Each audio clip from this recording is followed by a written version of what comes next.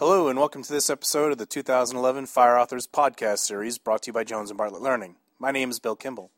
While at FDIC in Indianapolis, I had the opportunity to sit with several authors to discuss the materials they've produced in partnership with Jones & Bartlett. What follows is a previously recorded interview with David Casey, author of Live Fire Training, and myself while in the exhibit hall at FDIC. Thanks for joining us today, Dave. Can you tell our listeners about yourself and what inspired you to write this book?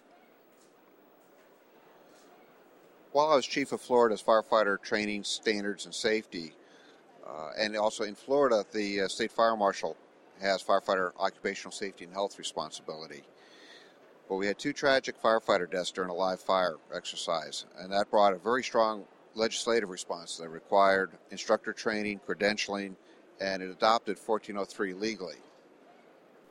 What themes, principles, or philosophical approach did you incorporate during the development of your textbook, and how does this differentiate your book from other available manuals? The curriculum was developed for two different levels, and it was developed, delivered, and during that process, another Florida firefighter died in a live fire training exercise. Also during that process, two more died around the country. So it became obvious very quickly this just wasn't a Florida issue. It was something that really needed to be addressed nationwide. Seeing that it was a more universal thing, we brought in instructors and assistants from around the country, not just Florida. We wanted to make it more of a universal program. We brought in Mike Kemp, Susan Schell, Bob Brown, Dr. Denise Smith, and Brian Krizik. They joined us as primary contributors, along with a lot of other people from not only around our country, but we pulled in help from other countries. Right now, this is the only textbook out on live fire training.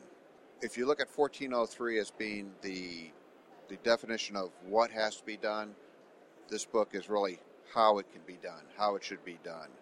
The text really concentrates on the how portion.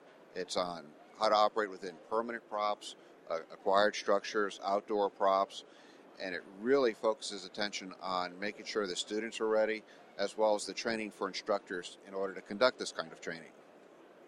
As a subject expert in the area of live fire training, what do you think the compelling reasons will be for instructors to switch to your book from the other resources that are available today?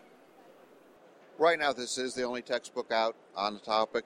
Some states do have live fire training programs, but most don't. And this allows local fire departments or academies to utilize this book and set up their own program and to enhance the programs that they're doing. Dave, what trends are you seeing in this market, and how will those be addressed in your program?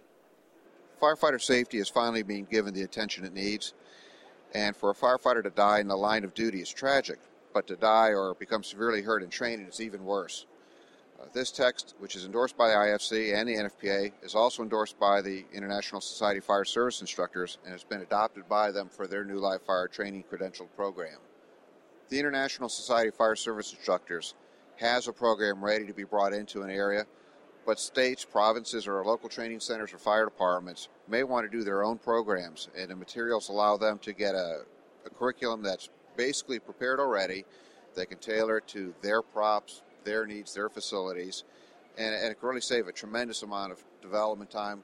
Plus, you've got a program that's been developed by people from all over the country, so you have a stronger than just local flair to it. Thanks, Dave. I appreciate you spending time with us today. Well, thanks again. This is an important subject, and we're looking forward to this getting out and maybe being a better help. Well, that concludes this episode of the 2011 Fire Authors Podcast Series. We've been speaking with David Casey, author of the textbook Live Fire Training. To learn more about this textbook or to request review materials, please visit go.jblearning.com/livefire. That's go.jblearning.com/livefire. Jones & Bartlett Learning, a division of Ascend Learning, is a world-leading provider of instructional, assessment, and learning performance management solutions for the secondary, post-secondary, and professional markets. To learn more about Jones & Bartlett Learning, visit the corporate website at www.jblearning.com.